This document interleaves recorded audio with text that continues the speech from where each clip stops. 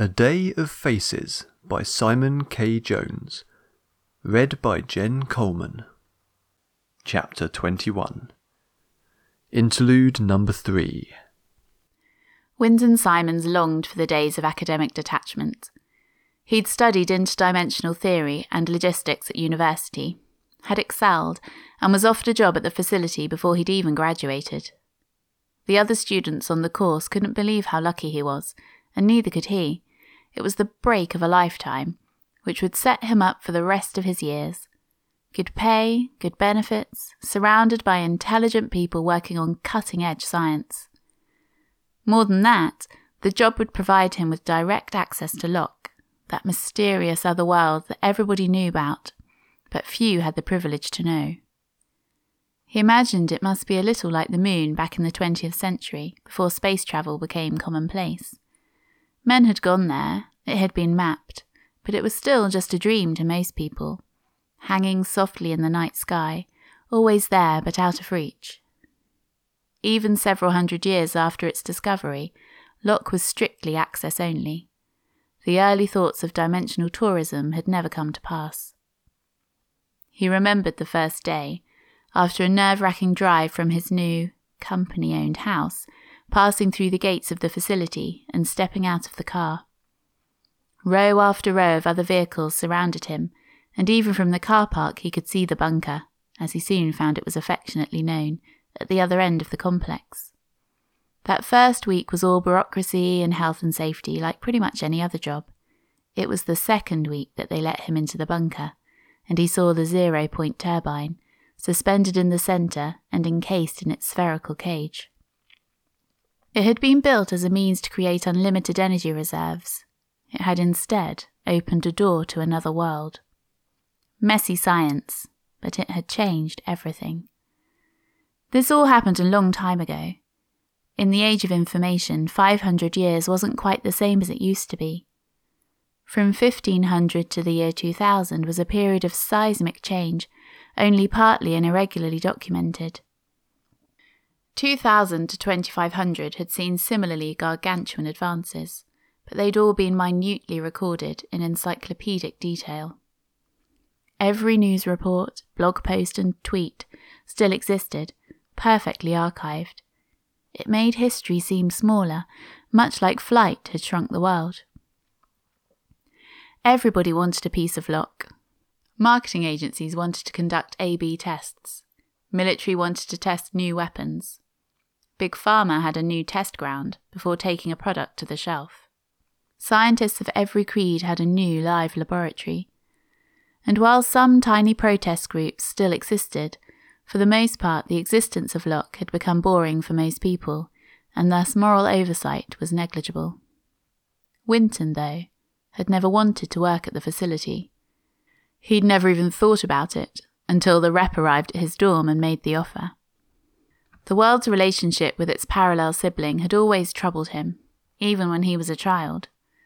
Studying the subject was an obvious move, as history had always fascinated him, and the interaction with Locke had influenced Earth as much as the reverse.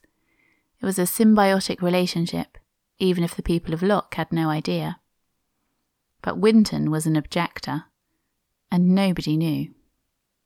Yet here he was, still at his desk, lights down low, everybody else already having gone home or to the pub. Still at the desk, still in the job, still doing the work he'd grown up hating. This place with its endless paperwork ate away at people's morality in tiny bites. They don't notice it until they are way too far down the line. He'd seen it happen to other people, but had told himself that he was working on the inside to understand the situation better. Maybe he could be a change agent and influence the company towards a better position. He'd entertained a fantasy of bringing down the entire facility and destroying the turbine, thus freeing the people of Locke. Instead, he shuffled files and tracked people and did what he was told. His historical qualifications didn't even mean anything. He'd been promoted out of that initial role and was now more of a self-taught psychologist and social analyst, attempting to predict cultural movements. As an analyst, he'd been brought in at an early stage to track Patient Zero, the latest in a long line of massive cock-ups by the GenoShift department. GenoShift. Now there's a project that should never have been given the green light.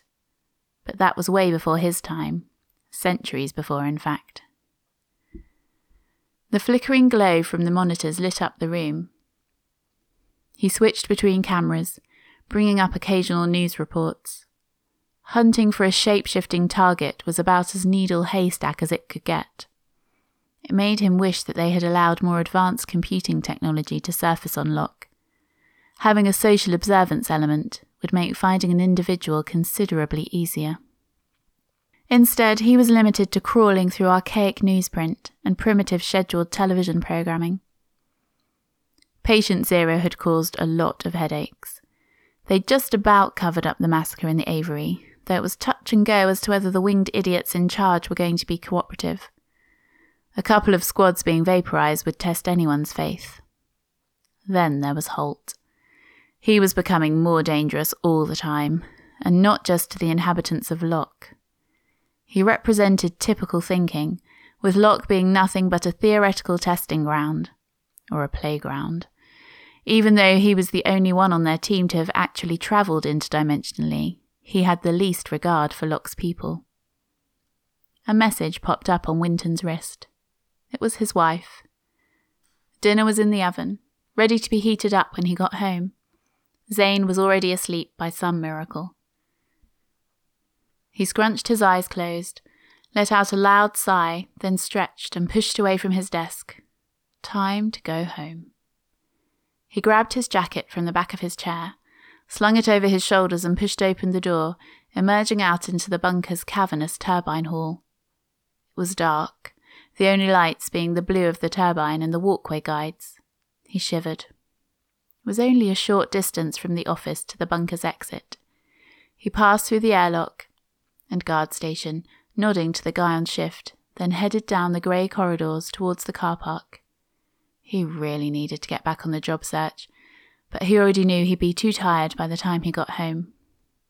He'd get back, have dinner, head upstairs to bed with Sonia, be woken up at 3 a.m. by his son, then drive back into work for another identical day of fruitlessly searching for somebody who didn't want to be found. Same thing, same job, always the same. Thanks for listening. Follow us on SoundCloud or subscribe using iTunes or your favourite podcast app to make sure you don't miss the next chapter. You can find me on Twitter at Tarnimus or at simonkjones.com. You can help support the creation of stories like this on Patreon at patreon.com/Simon K. Jones.